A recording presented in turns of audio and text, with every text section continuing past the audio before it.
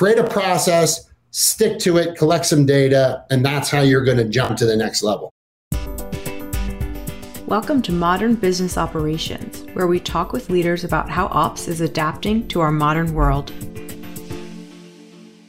Welcome, everyone, to another episode of Modern Business Operations. I'm your host, Brianna Autry, and I'm joined today by Tommy Yanolis. He is the founder of Ops Analytica, and today we're going to be chatting about how to reduce ops expenses without sacrificing customer satisfaction. Now, this is a topic I think is relevant to anyone working in operations, whether they're at the COO level, just starting their career in ops. I think reducing expenses is a huge way, especially in today's world with the recession, layoffs, that ops can provide value, that ops has always provided value. So I'm really excited to have Tommy here today chatting about that with all of us. In addition, we do have a live audience listening in. So if anyone has any questions, feel free to drop them in the chat. Otherwise, Tommy and I are just going to have a really interesting discussion for the next 30 minutes or so. Tell me a little bit about yourself, just a little bit of background, where you're coming into this role from, et cetera. Sure. So I'm one of the co-founders of Ops Analytica, and I got into tech like so many of you all did, with a hotel restaurant background, and then I did stand-up comedy for 10 years. So I kind of fell into tech in that I was working at Quiznos back when Quiznos was one of the largest restaurant chains in the country. And I was asked to help report on our auditing, which is when you go visit the restaurants. And I ended up building an auditing platform for like the 2008, 2009 Palm Windows phones. Like iPhone had just kind of came out, but it wasn't like, crazy yet. And we needed a way to like get off paper and get into digital. And so I ended up coding a little platform for that. And then that kind of just took my career out of like entertainment and restaurants and kind of turned it towards tech. We started this company in 2015, and it basically was a complete rebuild of what I built in Quiznos at 2008, or at least that idea was what founded Ops Analytica today. So, but real quick, my mom worked at Lockheed and my dad was a rocket scientist. So the reality is that like I wasn't a strange to tech, even though I was in the restaurant industry. Yeah, you weren't a total novice. And I think the restaurant industry is a great example of operations at so many levels and how it can affect all areas of the business. Anyone who's worked in a restaurant or even eaten at one has experienced some issue that operations can solve, right? Absolutely. And the reality is that the restaurant industry gets a lot of like guff for being so far behind technologically, but just the pandemic itself drove them so fast into technology. And I do think a lot of that old guard mentality that, hey, we've always done it this way is just kind of retiring. And so it's kind of a neat time to be in that industry. Yeah, that's a really good point. And I want to touch on more of that in a minute, but I want to talk about your stand-up comedy career because we've never had someone on the podcast who was a stand-up comic before. So I got to ask, who have you opened for? What was it like? Why did you get into it? So I was like really into stand-up like 95 to 05. And I worked at a club called the Comedy Works, but I did work at Rooster T. Feathers a bunch. My friend owns Rooster T. Feathers out in San Jose. So I got into it because I was class clown in high school. I was just like this goofy, hyper funny person, kind of, like the guy at the party. And I had a great friend named Allison, and I was like getting my butt kicked at my first job out of college. And I remember going, man, I should just be a stand-up comic. It'd be so much easier. And she's like, dude, you're 23. You don't want to be 40 with a wife and kids and a mortgage, which now I'm 50 and I have all those things. and regret that in your 20s when you had none of that, you didn't try. And so I just literally went, I'm going to try, found an open mic, was on stage 3 weeks later, was like, this is the greatest thing ever. And then I kind of did that for 10 years. And I was lucky because I was in the restaurant industry. And so I was able to always have a job because I was good at the restaurant. So I could always work and wait tables or manage, whatever.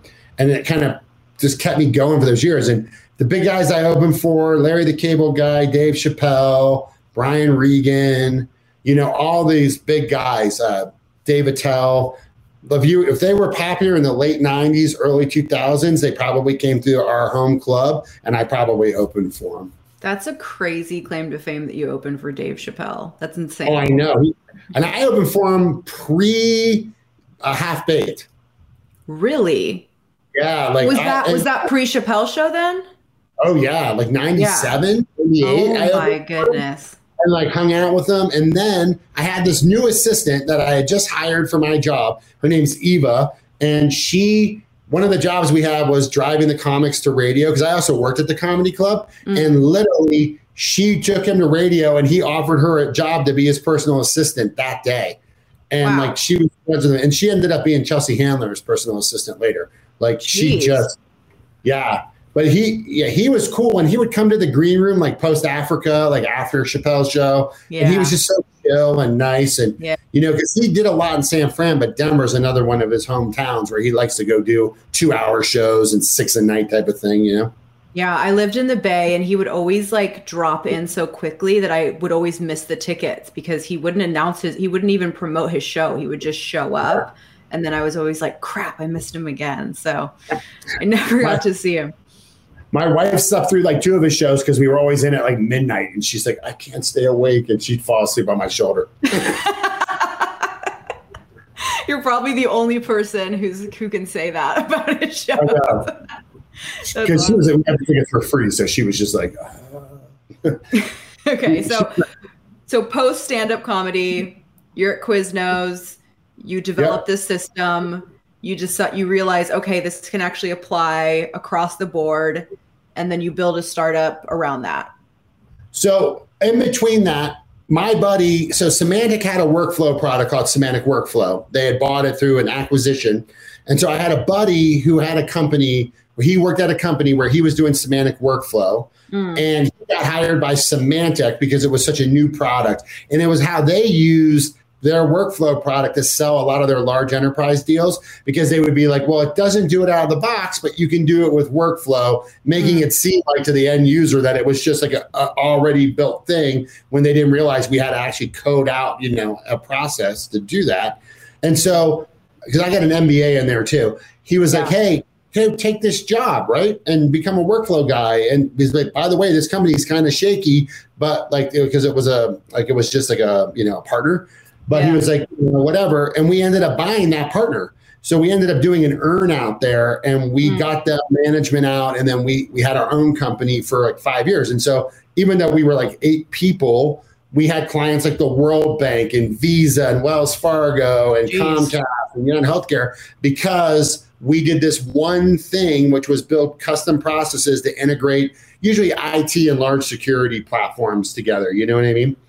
So like in 2013, I had an employee who was like kind of on the cutting board, and I was like, okay, you need to build some software and show me you know how to do this. And I had him build the software I built at Quiznos, and I had him do it in the workflow platform. And then we made a little, explainer video, and I threw it on LinkedIn, and a subchain out of Texas called me, the couple hundred units. They're like, we want to buy this. And I'm like, it's kind of a consulting project in a video right now. But they were like, oh, we really need this. So then the next 2 years, I did probably 50 all-nighters, nights and weekends, working on building out the platform on that workflow base. And I got it into 18 restaurants on the East Coast. And then in 2014, Symantec was kind of going towards the cloud. They were getting rid of their like sort of like on-prem workflow thing. And we just decided it's probably a good time for us to exit this space. And I was also tired of building brand new processes every 6 months for some new client. Right. That's really hard. It's not scalable either, right? Exactly. And you're always working with business people who don't know how to like discipline themselves to code software correctly, and it's hard to say no. And there's just a lot to that. And I was like, I just want to make one thing great. I just want to make one thing awesome. And SaaS was becoming a thing. I mean, even back then, they weren't in the cloud yet. Like the cloud, we all think that this stuff's been around for 50 years because it truly has not. Like 7 years ago, the cloud wasn't even that big of a deal. You still bought hardware. You still had your own data center, and you still got software and hoped you could install it, we just kind of jumped into that world, right? Yeah. Where we were like, okay, we're going to just do one thing. And actually our first version, like our pre-version 1 was the old workflow version, while we were recoding that into a new thing, to the next version, Got it. Okay. That's how we got there. That's how you got there. I mean, I love hearing a founder's story. I'm a sucker for it, especially because it's like, it always comes from this like need that you just couldn't ignore, that you had to solve, So, and I love that you sort of packaged it into a scalable product. I want to, again, just like touch on like, what exactly does Ops Analytica do before I move forward with our discussion here? So we are an operations analytics platform. So basically what we do is help our clients manage their team members and their team members doing all those repeatable processes, which is their daily operations. And we also help them measure that team member activity, because generally it's really easy to like measure and report off of a POS system or a server or, any kind of technical thing, a device that's manufacturing that's connected.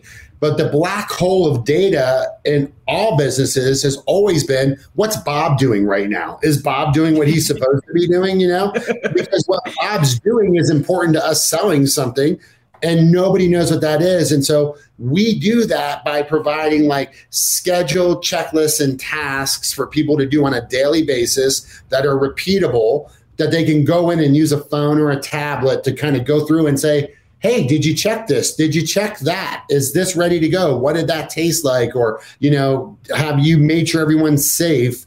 All those operational things that allow companies to sell and deliver their products and services to their clients. And so we just help manage that stuff. And that's all we do. Like we just stay laser focused on that. Yep. That's the move. You can't go too broad, especially in today's world. Yeah. So I want to dig into our topic, which is sort of reducing ops expenses without sacrificing customer satisfaction. Sure. So in your opinion, what are the two biggest operational costs? I think the first one is employees or team members that don't follow the company's processes the way they're supposed to be.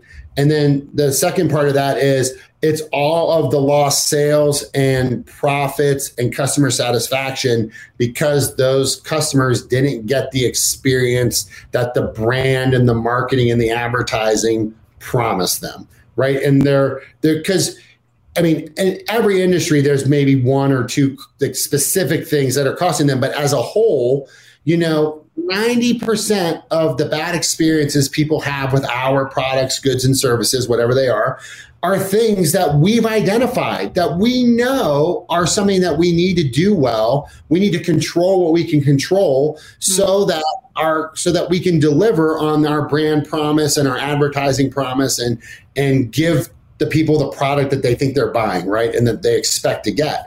And it can be that the employee's bad. Sure, that sometimes happens, right? That you have a bad employee. But oftentimes, it's really that there's just so much nuance and detail in those processes, and that people are trying to rely off of memory versus having a system that kind of tells them, do this, do this, do this, do this, do this, right?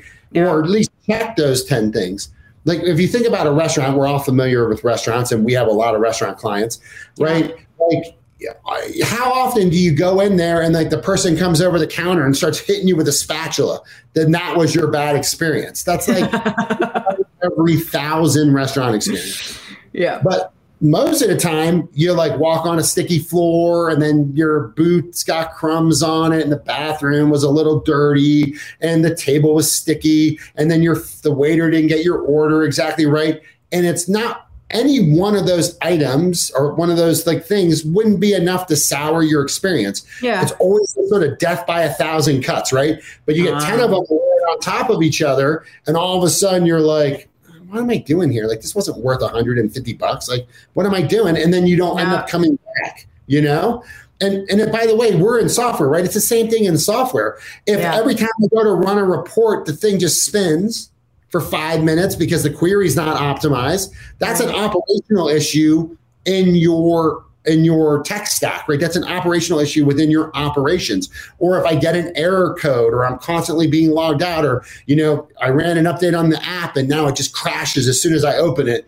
Those kinds of things, those are all things that, like, operationally as SaaS providers, it's just like the dirty bathroom in the restaurant. We got to test that stuff out. We got to make sure we're doing a good job of delivering our product or service to our customer.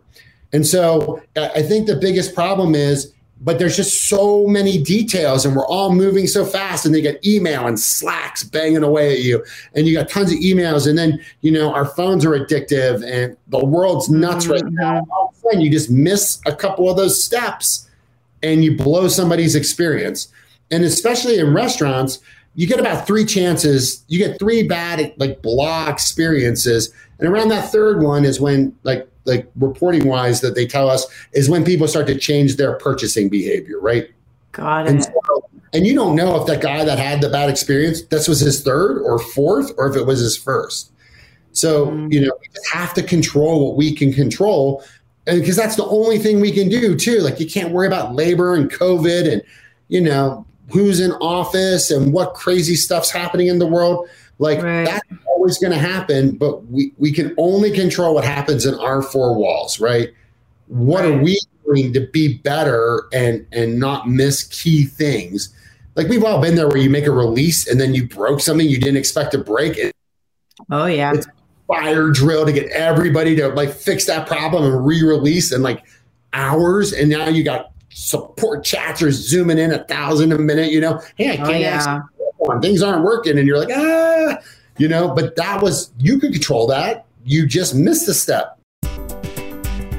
This episode is brought to you by Tonkean. Tonkean is the operating system for business operations, providing businesses with the building blocks to orchestrate any process with no code or change management required.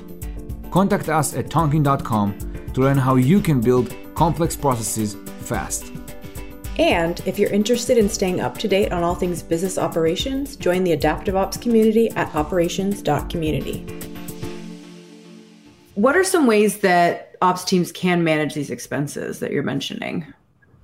I think the first thing is, like, we've already identified all this stuff. So we're not asking anybody to recreate the wheel every day. Like, there's no business in the world that's scalable that doesn't have some form of process, right?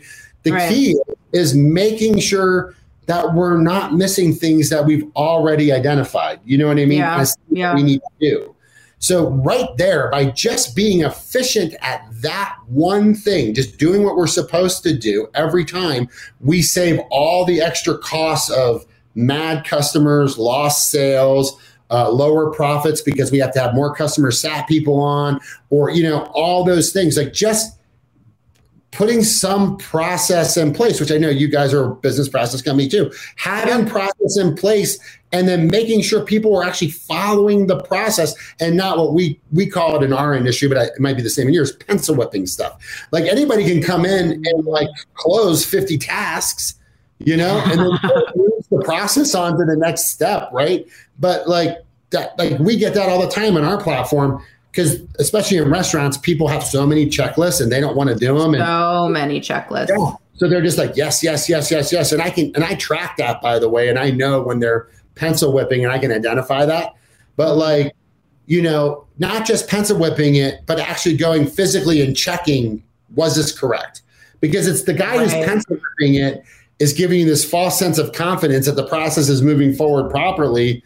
But at the same time, they're not actually doing the work. And then a month from now, when the customer is pissed off, what happened? Well, Bob said yes to the task, And that's the other problem too, is a lot of this management, what do they always tell you about feedback? It's got to be timely and it's got to be right then and there. Well, you can hide behind some of these processes. And then, are you really going to go yell at Bob for what he did a month and a half ago? Probably not, So Bob's getting a lot of flack, I have to say. He's like the Karen. Bob is a terrible employee. Karen, that Bob, man, just got to get rid of him. Awesome. So you focus a lot on the customer experience. So how do you work that in if you're trying to reduce labor costs? Like, don't more people equal a more satisfied customer? No, I think I think people that are doing the job they're supposed to do well equals a better customer experience. And I mean, there's that new book out. I have to go look at my Audible, but I don't want to obviously start paying attention to that. But it's all about the adaptive work environment in the future. It was a big, tech bestseller. And, I think in the future, we already see it today. It's human beings and technology working together to accomplish something, right? And I think as technology gets more interesting with robots and more automation, humans will be managing some of those processes. But having more bodies doesn't necessarily equal a better experience. Have you ever been to a restaurant that's training and they've got every single person in there? Like maybe it's like an opening weekend and there's like 50 people back there, and then nobody, there's 5 people on the counter versus 1. So nobody actually takes the initiative to get you your hamburger that's sitting behind them and hand it to you. Right. Yeah. They don't know who's supposed to do it. They don't want to step on anyone's toes. And also, when you have 5 people, it's like those guys on the side of the highway. Like you got the whole watcher, and then you got the guy watching the whole watch. I think a large part of employee satisfaction is actually being busy. Yes. I've waited a lot of tables, and I've worked in a lot of kitchens just in general. It's the worst when the restaurant's empty and you have 1 table. It's boring, right? Oh, yeah. And it's not just boring for the waiter who's only making 2 or minimum wage. It's boring for the cooks. Yeah. Everybody's bored. And then you get the worst experience because everyone's out back smoking and nobody's paying attention to anything. And it's the worst. And so, we always talk about staffing. And obviously when you're 4 or 5 people down on a 10-person shift, or your department's half full, that makes it harder. But also you just have to prioritize better, right? And just focus on the things that matter, I guess. Which I don't even know if I answered that question, but we'll go with that. I mean, more people does not equal a more satisfied customer. It's the processes that you have in place. That does not mean that processes replace people, right? So it's a sort of relationship between people and processes that makes operations successful. Well, yeah, and I want to tag one thing to that too, which is that processes and systems, yes, people hate doing checklists. They don't enjoy it. They feel like I've been doing this 50 years. I already have all this experience. I don't need to use this tool. But that's their own arrogance and their memory playing tricks on them. I always talk about this in the context of restaurants again, but you being a restaurant manager for 30 years does not mean that you can divine that sauce tastes right or that cooler is the right temperature. You still have to physically go look at that. And experience is we had to rely on experience because we didn't have data, right? Yeah. So when you had no easy access to data in the past, way back then, early 2000s, late 90s, right. In the prehistoric times, you had to rely on somebody's experience because you didn't have data and you needed them to kind of, use their intuition to figure out what was actually happening. And like I said earlier, we're one of the first platforms that's giving, people data on what's actually the human beings really doing at their job. Yeah. Since those light studies that guy did in the 20s where he was manufacturing and he put lights on and you could see how his hands were moving and if it was efficient or not. And so you have that gap. So you had to have intuition and experience, and you had to pay for that. But systems and processes trump experience. And in the world we live in today, where you've had so many people exiting so many industries and kind of finding their passion and becoming bloggers and, whatever, we need people, we need data, because if we have systems, processes, and data, those 3 things together, we can take a bad manager and make them passable, and we can take a passable manager and we can make them great. And we can make everybody's decision-making process easier because we don't have to guess. What did we do in 97? I don't remember. I'm 20. You know what I mean? I was born in 22. No clue. So that's how it all kind of comes together. That's a really good point, is taking the guesswork out of processes in your day-to-day and automating that creates a better manager because they're allowed to free up their mind to think more strategically. Absolutely. Because they know that it's have you ever listened to Getting Things Done? He just talks about how you never worry about where you're supposed to be or what meeting you're supposed to be on, because we all use Outlook or some sort of digital calendar. So you don't stress about that because you handle that because it's so easy. But like, we need to apply that kind of principle of like a system that we can utilize for all parts of our jobs. Because if you just like, I can go look at a dashboard and see that everyone's doing what they're supposed to be doing, then I can actually take on that project that adds value. But if I'm chasing everybody down and going to everyone's cube to figure out what's going on, then I'm blowing up my day and I'm not getting any work done, you know? Yeah, and it's not scalable either, right? So if someone doesn't have the authority to make these like big decisions within the business, but still wants to reduce ops expenses, how would you suggest they approach that? Like, many of our listeners are early on in their ops career, many are late, but for someone who doesn't necessarily, maybe in a larger org and doesn't have that authority. You know, if you can't go out and like buy technology to solve this problem, right, which is basically, I think, what you're saying, but you still want to make things more efficient, you can still build processes and manage to them. You just, you can do it like the entire world has done it forever, is you just put it on paper and you just manage to the process. The problem is paper is is like a black hole for data and accountability, and you can only utilize those. You're only going to get the results that you're going to have when you're there actually doing that management, right? So and once again, I keep using restaurants as an example because everybody's been to restaurants and everyone's been to chain restaurants and they know what we're talking about. But the chain restaurant industry has run from day one on paper taped to the wall and these things called red books, which are just all your little checklists in a red book. And they're notorious for never being done or followed unless the manager is actively managing it. So that's where the software comes in. The software takes over that role of the manager and provides the accountability, but most importantly, the visibility from people above the location to actually see what's happening at the location. But you can still have good systems and processes in place in your job if you're there to manage them. But then don't be surprised if you go on a week's vacation and no one did anything while you were gone, because they'll gravitate to the least amount of work. Yeah, because they're gonna focus on, they're not here, so we might as well not do it.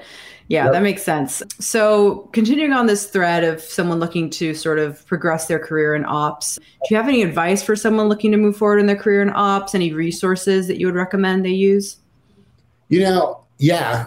When I got to Quiznos, I was in the worst job humanly possible. My first job there was I ran the franchise assistance program in the 2008 financial collapse, in the largest franchise implosion in history. So, it was a good job. I was the guy you called when you were about to go out of business. So it was just, all day long sob stories. Hey, I need $5,000. They're going to shut me down type of, you can't call me today. Like, I don't have five, like I'm a little late. Yeah, exactly. Like, it's not going to happen, man. Sorry. But then I moved into ops, and what got me there was why I was able to get promoted when they went from 500 employees down to 80. And I actually got promoted and moved into ops again. Out of that job was because I was putting in place systems and processes. And this is before I did workflow, right? It's just how my brain, I guess, thinks.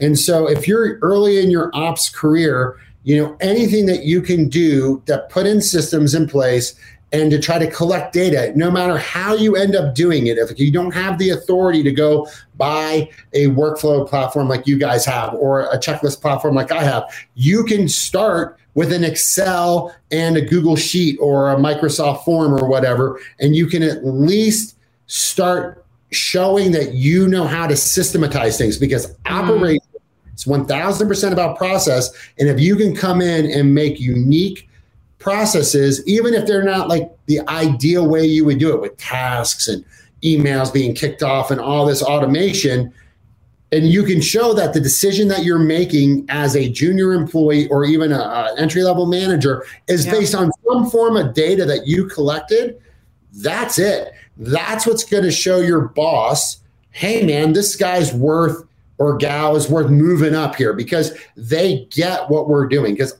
1,000% all operations is just managing repeatable process to scale and taking care of what we wanted to need to do. And I think what saved my job at Quiznos, because like I said, we went from like 480 people to 80, was that I built on that, because I had to, like, when I was doing franchise assistance, I had to like come up with a reason why I would give somebody assistance or not.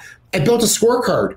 And I put all this data into an Excel, and I reviewed and I put scoring on like their financial debt and like their like income statements, and did they even have an account anymore? Like, I made a survey and I scored it, and then I would be able to go to my boss and say, we can't give this person help, but we can give this person help. But I could back it up with the data that I like hand collected from them and put into my matrix. So it wasn't software based at that point. It was just me figuring something out. So create a process, stick to it, collect some data, and that's how you're going to jump to the next level. Awesome. Yeah. Totally. Awesome. We're running out of time. This has been an incredible discussion. I know I could talk to you forever. So what's the best way for people to get in contact with you if they want to follow up and chat one-on-one? Oh, by the way, totally would love that. You'll have my name in the show notes, but you can get me on LinkedIn. Just message me. Or you can go to opsanalytica.com. It's spelled OPSANALYTICA.com. And you can get on the chat, and, you can just say, hey, I want to talk to Tommy, and someone will get it to me and we can chat. Or you can email me, Tommy@opsanalytica.com. But I love to meet everybody, man. Like, my job now as a founder, like, we're at a point where we have people doing stuff, and I'm not really in the day-to-day as much. My job is to find new verticals and use cases where we might be able to help people. Like, and that's like what feeds me, because, if you build software, if you're in any part of building software, you build it, then you're amazed that people are using it. Then a lot of people are using it. You're like, oh my God, I can't believe it. And they pay me for this. But then it gets to a point of, okay, well, we know how it does it over here, but how could I help you make a sailboat? How could I help you run a better lumber mill? I don't know, but I want to learn what you're doing. Like, I'm working right now with a guy who recycles paint, and we're about to put in all kinds of cool little processes just to track and capture numbers. And it's like, I got stains on my shoes from walking around his factory, but it's like the funnest part of my day is to go over there and like see what he does, Do something new. Yeah. Ops permeates all areas of the world, right?